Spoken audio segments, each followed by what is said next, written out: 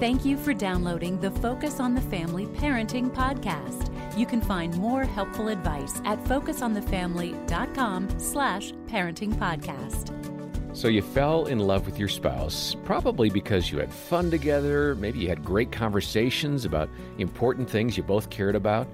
But that was long ago, and now, like many couples, your marriage has gone on to autopilot because you have kids. In the busyness of day-to-day life, it is hard to find time to really connect with your spouse.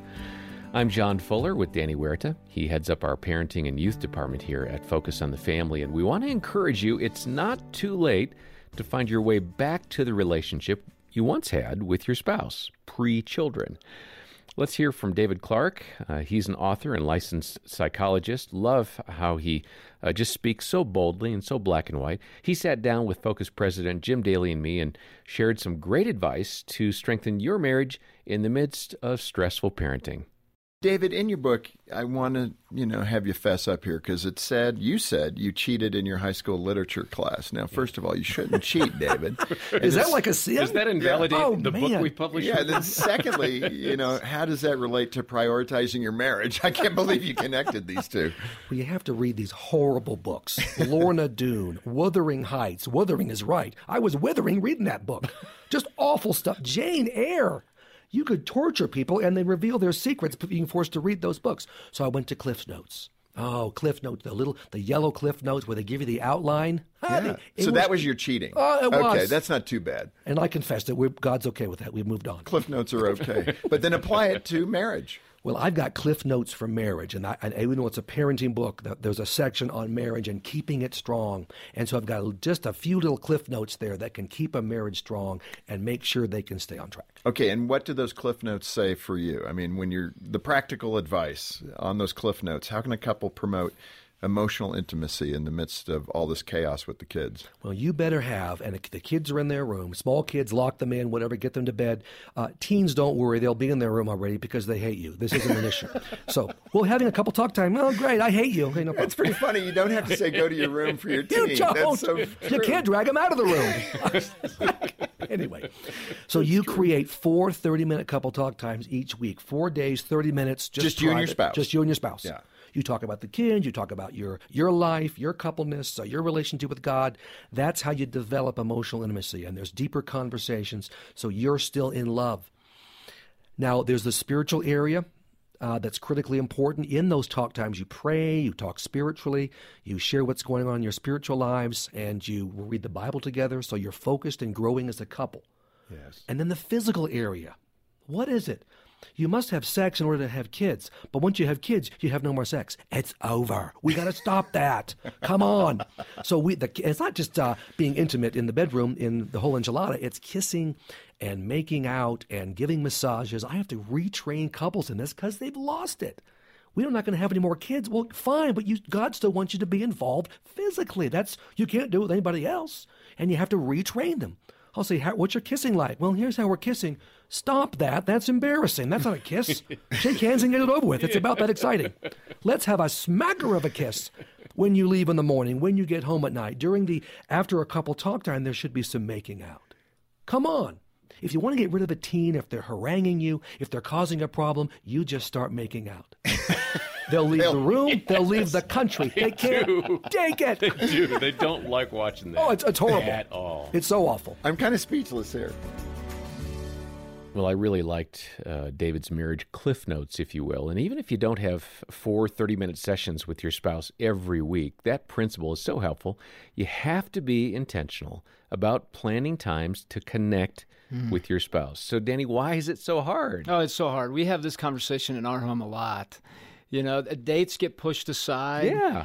You have to be super creative. Everything else takes precedence over having a date. I've heard this over and over again with my wife says, "Hey, we haven't had a date in a while." And I go, "You're right. Let's do that." And some husbands take that as a criticism rather than I want to spend more time with you. And I've had to coach some moms and wives on how to approach their husbands on this topic because it sounds very critical. Hey, we never go on dates. And it feels more like a blame rather than, hey, let's solve this. I want to have more time with you. And it actually pushes them away. You want a date? I'll give you a date.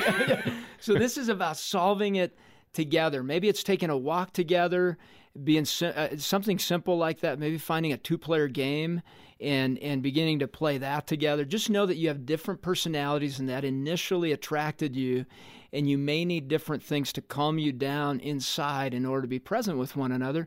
Be patient with that. Many times, my wife, she's got business on her mind. It's business, business, business. I've had that all day long.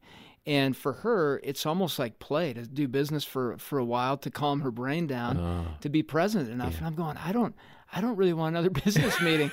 Did I have this on my calendar? I don't think I did. Can I tell you, for me, it's just the opposite. It's at the beginning of the day. And I've just now realized this. We've been married over 35 years. Dina's looking at me like, when are we going to talk? I want to talk in the mornings, but you don't have any room to talk. And I've realized only of late, actually, I build in space at the beginning of my day because I know what the day is going to be like when I come to work or when I deal with all-day video calls. There's a lot going on, and I'm in go mode and business mode all day long. I don't want to start that until I'm on the clock. And so for her, if we have just some short banter back and forth, that's pretty good. And so even today, we were sitting at the table having some coffee, and she had a question about some scripture. And that was taking me away from what I was reading, which was some scripture. And it was like, it's okay. I want to connect with you even just for 5 minutes here. It's not decision time. It's not work time. It's something I want to do, and it's something that's meaningful to you. So let's spend 5 minutes here doing that. Mm-hmm. And it really did set a good tone for how I left the house, for the office, for the studio here. I remember a meeting with a couple recently, and I said, what level marriage do you guys want to have? Like an 8, 9, 10 marriage? Do you want to have a 5 or a 0 type marriage?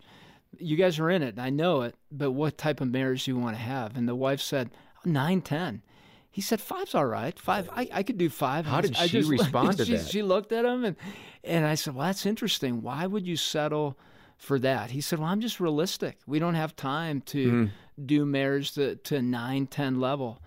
And so it was an interesting conversation to understand and unpack that and to reprioritize their schedules to get that 8, 9, 10 marriage, because you will have a 5 marriage if one of you says that. You will not get to 9, 10. Yeah. You both need to be on board.